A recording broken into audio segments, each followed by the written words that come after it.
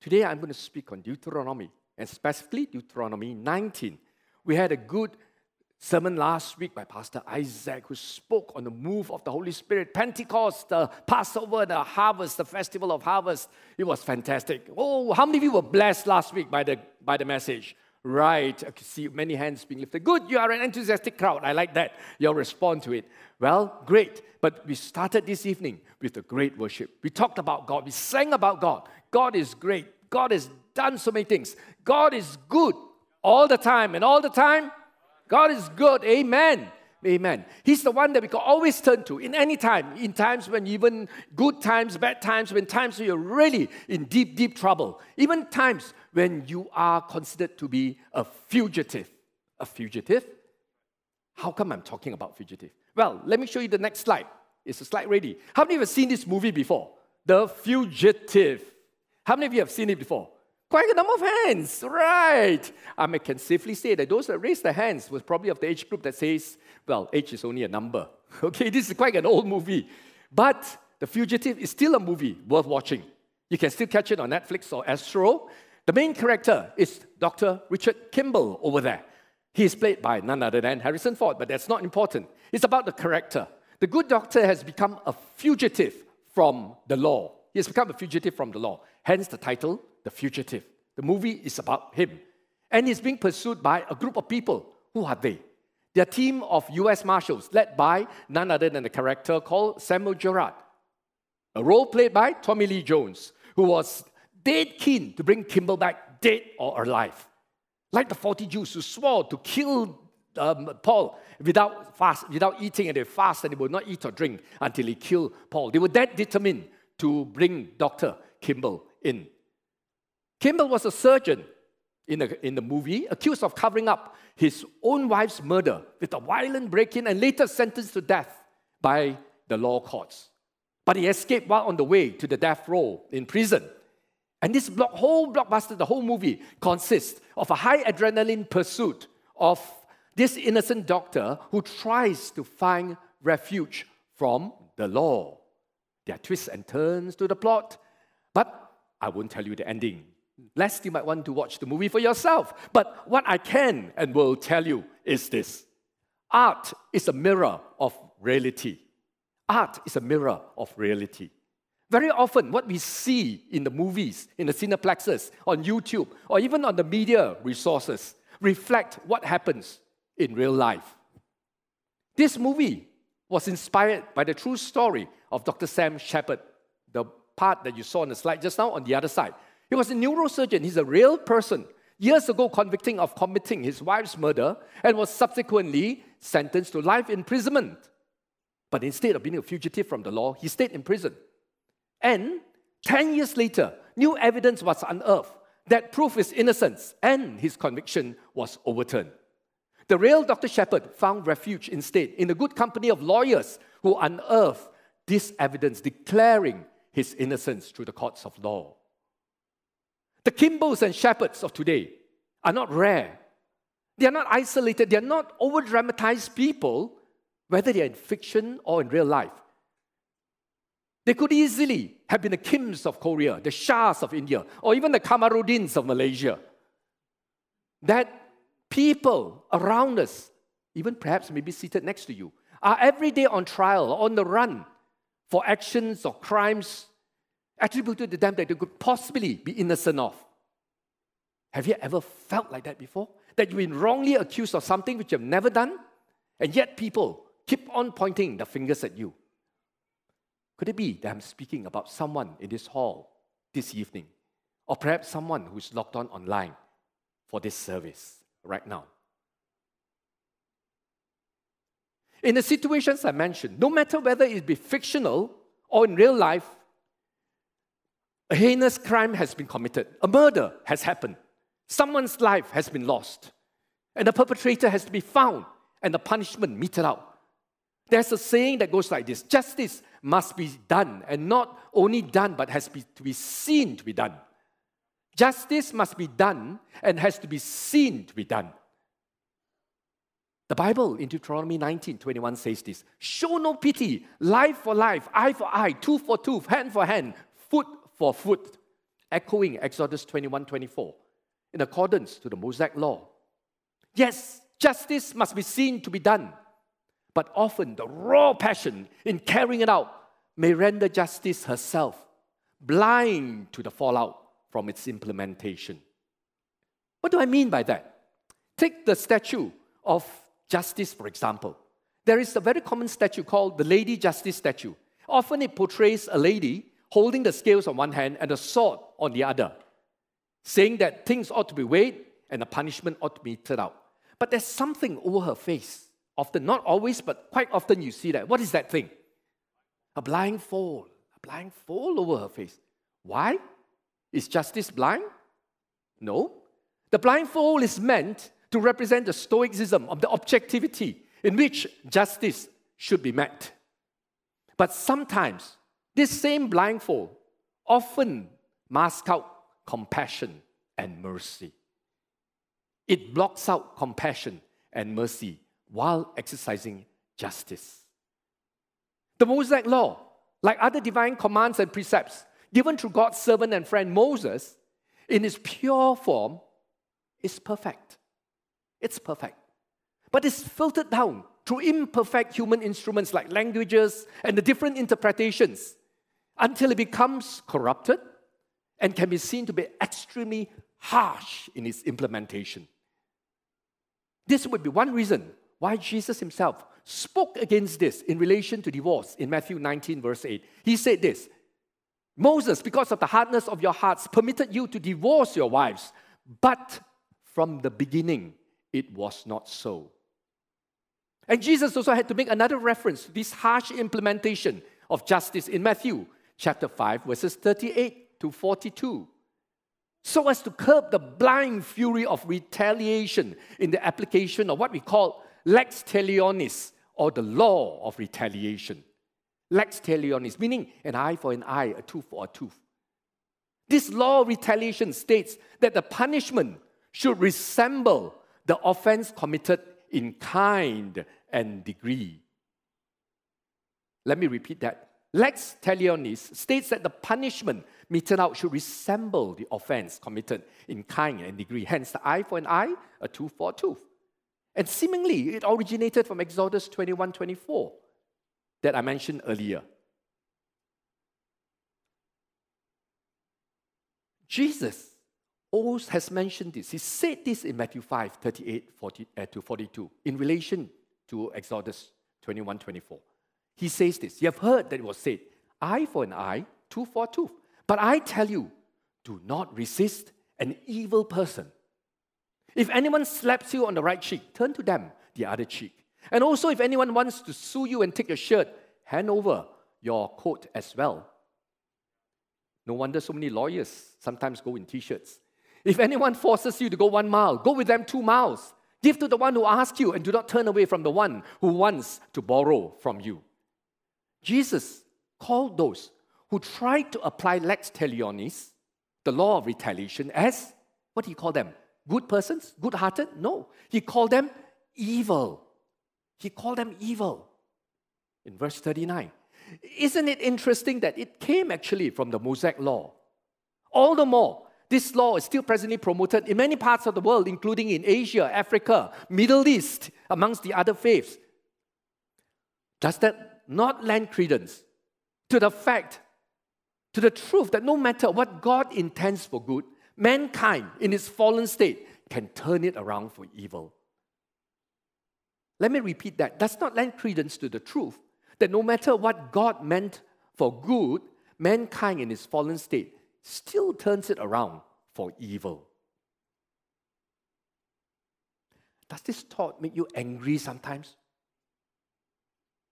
Remember those times you were sitting in your car, you were in a long queue, and someone cuts in and...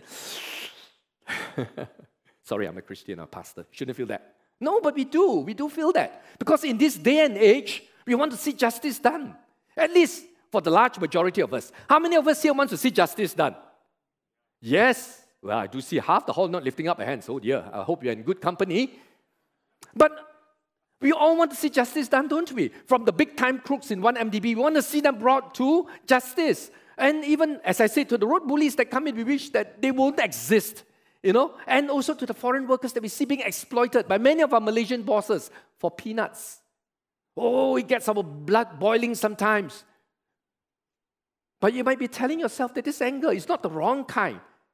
It's the right kind of anger. It's the righteous anger that even Jesus himself portrayed in the temple courts, outer courts. He overturned the traders and he got rid of them, chased them out and kicked them out. Oh, Jesus was angry. That's righteous anger. So I think it's okay to be angry this way. But sometimes this passion for justice must even force us to pray, Lord, can you please exterminate? No, not exterminate. Eliminate.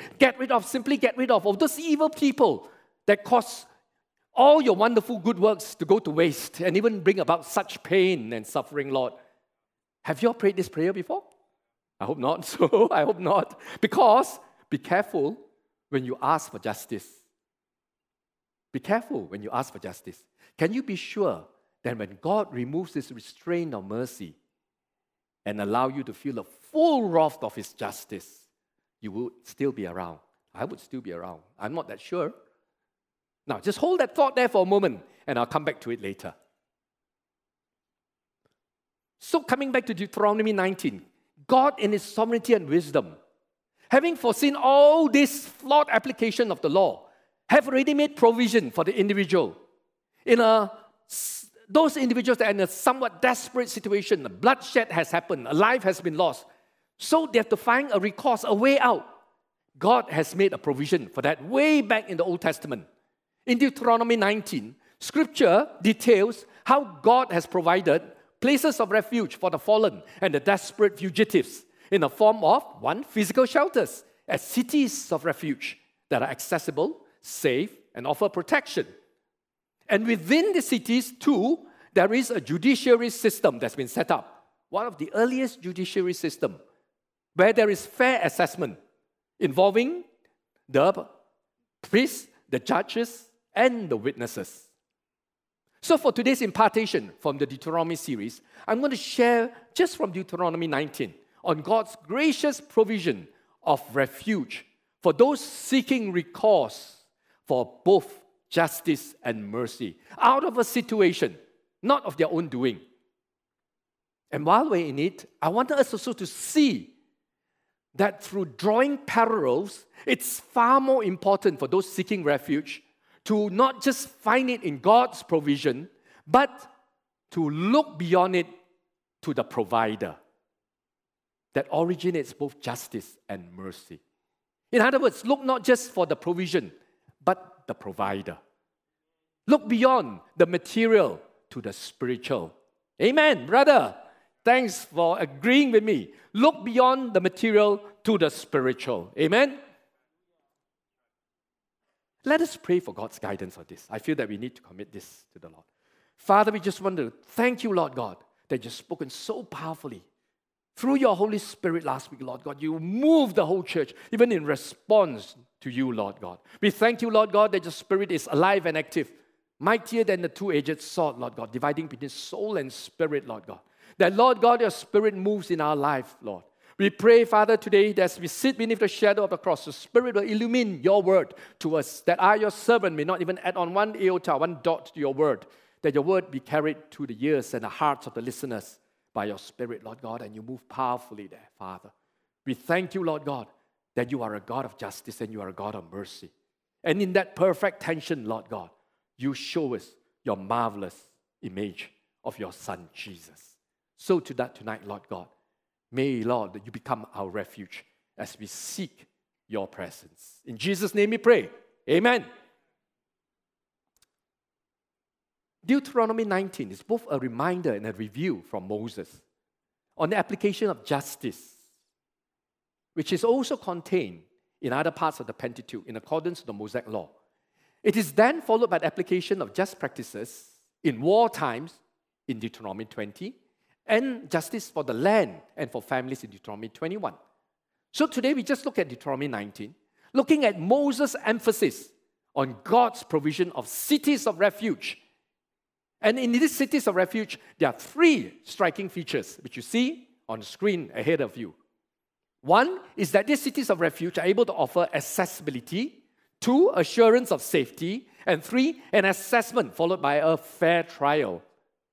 But as I said earlier, look not to just what God has provided. These 3 things God has provided. Look beyond this, that in accessibility you see God being approachable for help. That in assurance of safety you see God being able to protect. That in assessment of a fair trial you see God being absolutely just. Let's explore it together. First, the accessibility to the cities of refuge. That God is approachable for help. Can I read it together with you? Right? Shall we read it together? Deuteronomy 19, verse 1. When the Lord your God has destroyed the nations whose land He's giving you, and when you've driven them out and settled in their towns and houses, then set aside for yourself 3 cities in the land the Lord your God is giving you to possess. Determine the distances involved and divide into 3 parts the land your Lord your God is giving you as an inheritance, so that a person who kills someone may flee for refuge to one of these cities. If the Lord your God enlarges your territory, as He promised an oath to your ancestors, and give you the whole land He promised them, because you carefully follow all these laws I commanded you today, to love the Lord your God and to walk always in obedience to Him, then you are to set aside 3 more cities. So in total, how many cities are there? 6 cities, right? The Lord God has made provision for those in desperate need for both justice, and not only justice, because justice would get them killed, because a life for a life, but they also want mercy. They want both justice and mercy by commanding the establishment. God has commanded the establishment of these 6 cities, the names of which are found in a cross-reference to Joshua chapter 20, verses 7 and 8. He has ensured that these cities are spread around all the tribes of Israel. There are 12 tribes, right? Or 11 and 2.5 tribes. But all the tribes, and each city is placed between 1 day's distance from each other, so that whoever stays within 1 day's distance can reach a city within 1 day's journey. And because this is so, because of the life-threatening nature of the bloodshed, of the circumstances that the fugitives are in, because they can be killed within a short period of time in those turbulent times. There were elaborate and strict selection criteria for coming under the protection of these cities. But the very fact that these cities existed and so well planned that God commanded it, it was like a God-sent permanent amnesty that provided relief for those that are in need of it, those that need a refuge. Those times were challenging times, when law and order were only beginning to be established, way before the Israelite kingdoms came into being. So the Israelites here have much to thank God for in His provision of easily accessible refuge. While cities of refuge are divinely inspired organizations and structures, they remain as man-made organizations and structures for those in desperate need. I want to show you that God takes a personal interest by putting a God touch, a divine touch on those seeking refuge while turning to Him. By drawing a parallel between the refuge cities and the fugitive, the relationship between this, and the relationship between Boaz, the kinsman redeemer, and Ruth. Between the cities and the refugee, and Boaz and Ruth. You're going to see it in a short while. The whole story of Ruth is about how God restores those that look to Him with hope, the God in whom they seek refuge. It all boils down to a relationship between God and built on His covenantal faithfulness. You should read the book of Ruth for yourself if you have the time. But I can tell you the gist of it in relation to finding refuge in God is that Ruth is very much the fugitive. And Boaz, whom she later married, was a refuge she longed to find. Why? Why? Because in the opening chapters of the book of Ruth, Ruth would have been described as a nobody or an outcast in Israelite society. She was a Moabitess, a foreigner, a widow, and literally an orphan too, because she left her parents back in Moab to follow Naomi, her Jewish mother-in-law, back to Jerusalem. Ruth ran away from Moab with Naomi to escape a severe famine. She had no food, no money, no land, no home, no title to her name. She was a fugitive. Nobody would care about except for God. And I hope that nobody here in this sanctuary, or even logged on online, is in as bad a situation as Ruth, yeah? But if you are, we would want very much to pray with you later after the service. But coming back to Ruth, upon reaching Israel, God appointed for her to glean food in Boaz's field. Now, gleaning food is stipulated in God's law that anyone who owns a land should leave the corners of the land, the edges of the land, so that the poor, the widow, the foreigner, and the orphans could actually glean from there. And Ruth came. And came to whose land, whose field? Boaz's field, of all the people in the world. Like Pastor Daniel Ho's famous opening line before he shares the gospel, when he sits down on a table at a coffee shop, he says this: of all the 7 billion people in the world, God must have appointed you to sit next to a pastor today. And that was what happened between Ruth and Boaz. God had made Boaz so easily approachable for Ruth to find help. To make a long biblical story short, guess what? Boaz sacrificed on his part. He's a renowned man, he's quite an important man in that city. He lowered himself down. He sacrificed effort on his part to become Ruth's kinsman redeemer by becoming her husband. And boom, all of it once, Ruth found her refuge, found her salvation plan, found everything she longed for in this marital and covenantal relationship. In fact, Boaz, her husband by then, also realized this because he said in Ruth chapter 2, verse 12, "May the Lord repay you, Ruth, for what you have done. May you be richly rewarded by the Lord, the God of Israel, under whose wings you have come to take refuge." And guess again, what greater honor came to Ruth? She later went on to become the great-grandmother to whom? King David. That's right, the great-grandmother to King David. She became the great-grandmother to King David. Praise the Lord. And she was included in the family lineage of the Lord Jesus himself. God honors those that come to seek refuge in him by making himself approachable to them, as Boaz made himself approachable to Ruth. Similarly, Boaz can be taken as a type for the Lord Jesus Christ. Jesus is God the Redeemer, who made himself available and approachable to anyone that makes a turnaround from the sinful selves and desires to seek refuge in him. Hallelujah. There is a newcomer at the SIB KL Church Plant, workplace at the river, who has a tragic background like the biblical Ruth. No, she isn't a Moabitess, but she's a Malaysian. But from birth, as an only child, she was totally abandoned by her parents. And the grandmother took her in for a while, just a while only, because she could not care for her for long due to her advancing age and limited financial resources. Then she was placed under the loving care of a pastor and a wife, who also ran an orphanage in the neighborhood. This little baby, who's today a bubbly young adult, found her refuge and home in the orphanage under God's provision. It was also there that she experienced of God's love through the pastor's couple that have become as parents to her. The pastor has since gone home to the Lord. But the orphanage today is still thriving and continues to be a channel of God's love to others. Now this young lady tells me, just recently, that she goes back to the orphanage regularly to make herself available to help others as much as she has experienced Jesus' redeeming love herself. Isn't Jesus, our Redeemer God, so good in making himself close to those that seek refuge in him? Let's give Jesus a tremendous love offering. This is what he does every day all over the world. Hallelujah. Jesus is marvelous, isn't he? The second point, the assurance of safety at the cities of refuge, shows that God, not only is he making himself available, but he is also able to protect. Deuteronomy 19, verse 4 onwards. This is a rule concerning anyone who kills a person and flees there for safety.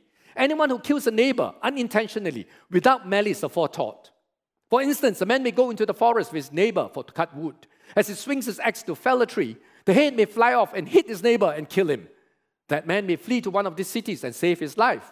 Otherwise, the avenger of blood might pursue him in a rage, overtake him, and if the distance is too great, kill him even though he's not deserving of death, since he did it to his neighbor without malice afterthought. This is why I command you to set aside for yourselves 3 cities, and after that another 3.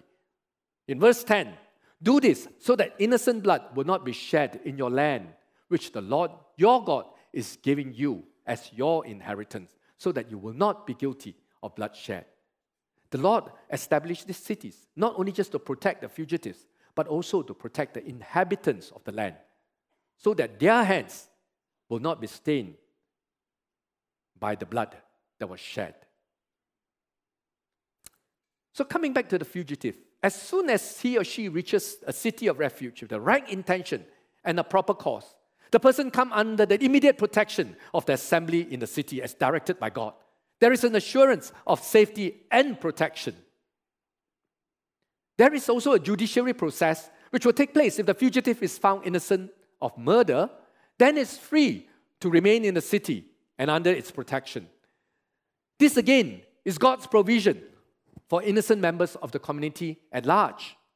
By force of law, the fugitive is entitled to the city's protection. Now, this is very good, absolutely good. But at the end of the day, it is God-directed, but mankind empowered. God-directed and mankind enforced. And there are 2 setbacks in this situation. One, it helps only specifically those who have been in a situation where there's bloodshed or a loss of life.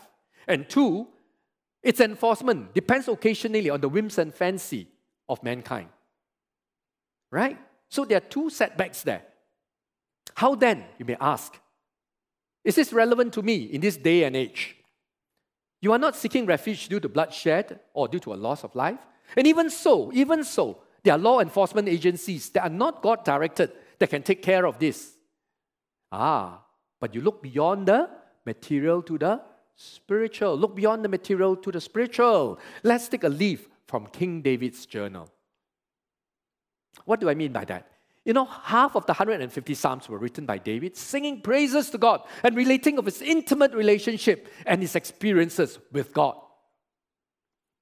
There are at least 9 out of the 75 Psalms that David wrote that David personally calls God his refuge.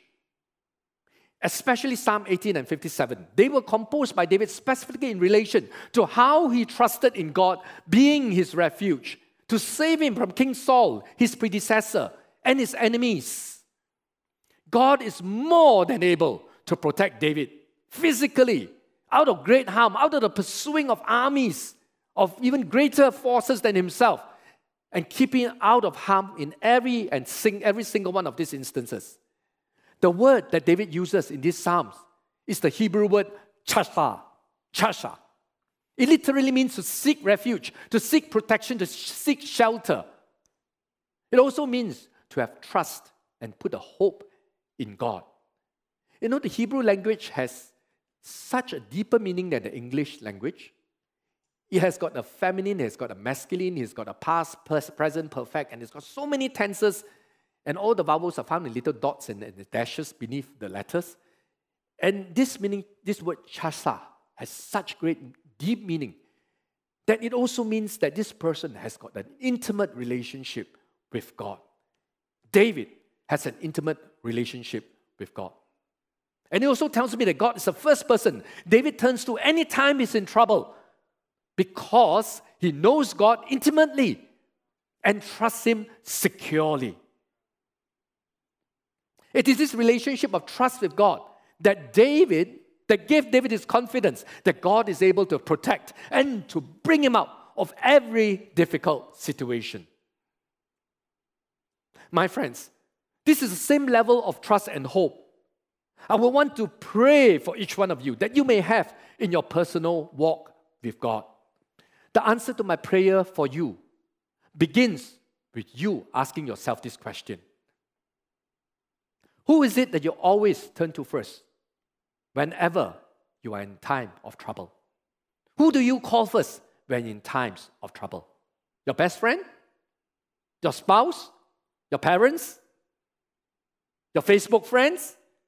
Hopefully it's not your lawyer. But will you speak to God first? Will you speak to God last and every bit in between and keep on going back to Him?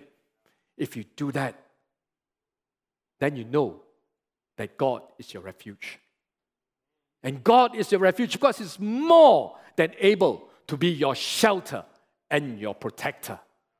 He's worth being someone that you put your trust and your hope in to be your refuge. This is an event that happened just recently. You all know about it. You read the papers, you go on the internet, you know about it. Russia invaded Ukraine in February this year. And when they did so, there were rumors that were abound that China would do the same to Taiwan. Well, because China always considered Taiwan as a part of a breakaway province of China. To be honest, Taiwan has every reason to be worried, as it is just a small island off the coast of mainland China. You see the Taiwan there, the little tiny white dot down there, with China being so big. And the Taiwanese army is only a tiny fraction of the China People Liberation's Army, which are millions. I asked my daughter and son-in-law, who were on furlough from the missionary ministry in Taiwan, at the time in Malaysia, if they were worried about going back to Taiwan. And you know what their reply was? With grins on their face, they replied, "Nah, God is on our side." Then they added, "Besides, there's big brother US backing Taiwan up too." And they've been back in Taiwan ever since. With Taiwan warplanes flying over, warships crossing the Taiwanese straits, a lot of saber rattling. But it's been going on, for a long time. So as I reflected upon this encounter, I realized they were right on two counts, both from the supernatural as well as from the natural aspect of things. Of course, they were right about God being more than able to protect them, even if war breaks out. But just as important in the natural realm, China would be very, very hesitant even to just touch Taiwan, in spite of China's military, economic, and political might. Why? Because of who is backing Taiwan up. Who? US. And it's not just mere say, because US has kept her word by pouring billions of aid in military defense to Ukraine, which is very far away and has very little to do with US.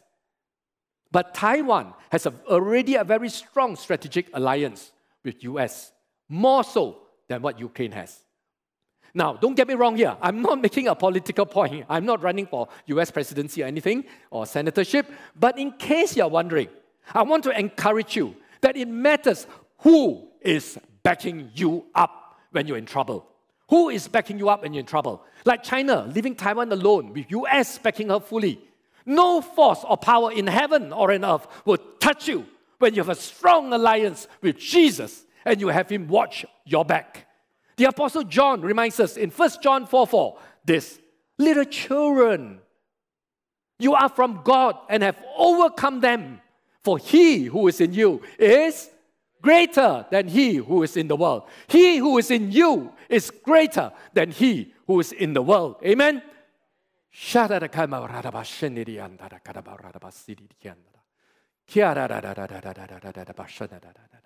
There may be some of you here today who are having sleepless nights due to some overwhelming trouble hanging in your mind or over your head, or some others may be in anxiety, in deep worry, maybe not for yourself, maybe for your spouse, your parent, or for your children. Make Jesus your refuge right now. Take the authority that is within Jesus. Be bold and tell the spirit of worry, the anxiety, be gone in Jesus Christ's name. Amen? Be gone in Jesus Christ's name. Command it to go in Jesus Christ's name. For God is more than able to protect you when you make Him your refuge. Amen? Hallelujah. Hallelujah. God is more than able to protect you. And finally, we come to the third and last characteristic of the city of refuge. You will have an assessment and a fair trial, for God is absolutely just. Deuteronomy 19, verse 15 to 21. One witness is not enough to convict anyone accused of any crime or offense they may have committed. A matter must be established by the testimony of 2 or 3 witnesses. If a malicious witness takes the stand to accuse someone of a crime, the 2 people involved in the dispute must stand in the presence of the Lord before the priests and the judges who are in office at the time. The judges must make a thorough investigation, and if the witness proved to be a liar, giving false testimony against a fellow Israelite, then do to the false witness as that witness intended to do to the other party. You must purge the evil from among you. The rest of the people will hear of this and be afraid, and never again do such an evil thing be done among you. Show no pity. Life for life, eye for eye, tooth for tooth, hand for hand, foot for foot. Sounds like a bit of a harsh implementation, but it was for the good of the majority. Being entitled to protection, a fugitive in a city would also be entitled to a fair judiciary process. In the assessment leading to a trial, steps will be taken to ensure that there will be no perjury or false witnessing, as mankind could be prone to prejudice, favoritism, or even corruption due to bribery or biasness. And these steps include the application of the penalty of lex talionis, an eye for an eye, even to the witnesses as much as to the fugitive. And it will be expected that the fugitive or the accused should get a fair trial in which the blood avenger or the accuser would participate on one side, and the advocate and the judges too, with the defense witnesses on the other. The trial in a city of refuge could be taken as symbolic or a type of the trial before God, who will judge everyone on the last day. And everyone that does not already have an alliance with the Lord Jesus, the Son of God, will have to stand trial. Remember earlier when we said, in a fit of rage, sometimes righteous anger, we would pray, Lord, remove all that's wicked, all that's evil from amongst us. It is said that those who know the Lord Jesus will be spared from that trial. But believe you me, we may be blameless before God on that day, but we are still not yet sinless. It is only through the advocate who stand with us that day, then we can be spared from that trial. So, we still have the propensity for sin, even today. I'm not talking about that day, but today. So if God were to remove evilness from all of the earth today, can you be sure that you and I will be spared from that? So coming back to the trial, on one side would be the accuser. That would be Satan that seeks the blood or the soul of every sinner. And he has been known to be very good at his job. However, there is only one and one advocate that can effectively defend every fugitive from sin that stands before the judge. And who is that advocate? 1 Timothy 2:5 says, "For there is one God and one mediator, advocate between God and mankind, the man, Christ Jesus." The man, Christ Jesus. Jesus had every fugitive sin placed upon himself as a man. And in doing so, paid in full for the penalty due to all of us. This made him and him alone the only mediator or advocate that could speak on our behalf, granting us our freedom in God, our refuge. It is only through God's merciful provision of Jesus for the payment of our sin debt on our behalf by his death on the cross that God's justice can be met in full. By doing so, God is absolutely just while remaining merciful and loving to us. So, my friends, are there any among you that have yet to forge an alliance with Jesus today? Is there any that came into this sanctuary or even logged on to the service online with a heavy heart, filled with condemnation? That could have been a result of some wrong that could have been rightly or wrongly attributed to you. You need to seek refuge. You need to find your shelter and your protection from the accuser in Jesus Christ. He's the only one that can speak with authority to lift this sin burden on your behalf. And Jesus is He's more than able to do so. Amen? Because the last words he said in Matthew 28:18, before he returned to his rightful place beside Father God was, all authority in heaven and on earth has been given to Jesus, to me. If you have known Jesus personally up to this point in your life, or you have not known Him and you would like to do so today, let me encourage you to come forward after the service. I will be down there. Some of the pastors or the leaders will be down there to pray with you. Let me invite you to come forward, to speak to us. And if you do not understand or you may want to ask more about this advocate, Jesus, in whom we can find refuge, do stay back for a while after the service. But I believe the large majority of you may already know Jesus as your personal Redeemer, or maybe even your best friend, as Pastor Philip Mantofa puts it in the song. Continue to find refuge in Him in times of need, and trust in Him as you would surely trust, standing on a firm foundation of a solid rock. Say to Him what David said in Psalm 18 verse 2. Come, let us say it together. Say it with me. 1, 2. The Lord is my rock, my fortress, and my deliverer. My God is my rock, in whom I take refuge. My shield and the horn of my salvation, my stronghold. You all don't sound very convincing, actually. Come, let us all stand. Let us say it one more time. In closing, let us stand before we worship the Lord again. Let's say this one more time and say it loudly. For Scripture, faith comes from hearing, and hearing from the Word of God. Let's say it together. 1, 2. The Lord is my rock, my fortress, and my deliverer. My God is my rock, in whom I take refuge.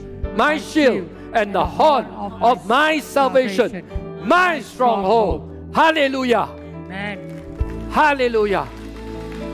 And when you leave the service today, when you walk out these doors, Shema, Jesus' word.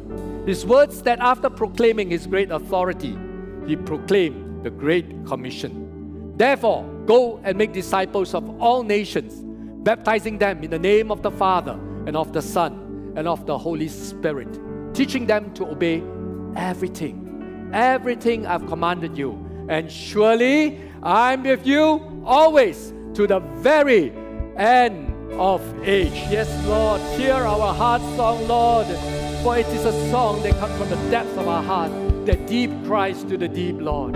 That, Lord, in all the things, in every circumstances, in good times, in bad times, Lord, we want to hang on to you. We want to call you our refuge, Lord, and we never, ever want to let you go, Lord God. So, Lord God, we want to attribute all thanks and honor back to you, to Him who is able to keep you from stumbling and to present you before His glorious presence without fault and with great joy. To the only God, our Savior, be glory, majesty, power, and authority through Jesus Christ our Lord, before all ages, now and forevermore. And all of God's people who know Jesus say, Amen. Amen. Amen. Hallelujah. Hallelujah. Thank you for joining me today in hearing God's word and in praising Him today. The service is over. Thank you so much. But as you leave quietly, the altar is open for those who would want to come forward for prayer. The elders, the pastor, and myself will be down there praying with you. Do come forward and we will pray with you. Hallelujah. God bless you. Have a great week ahead.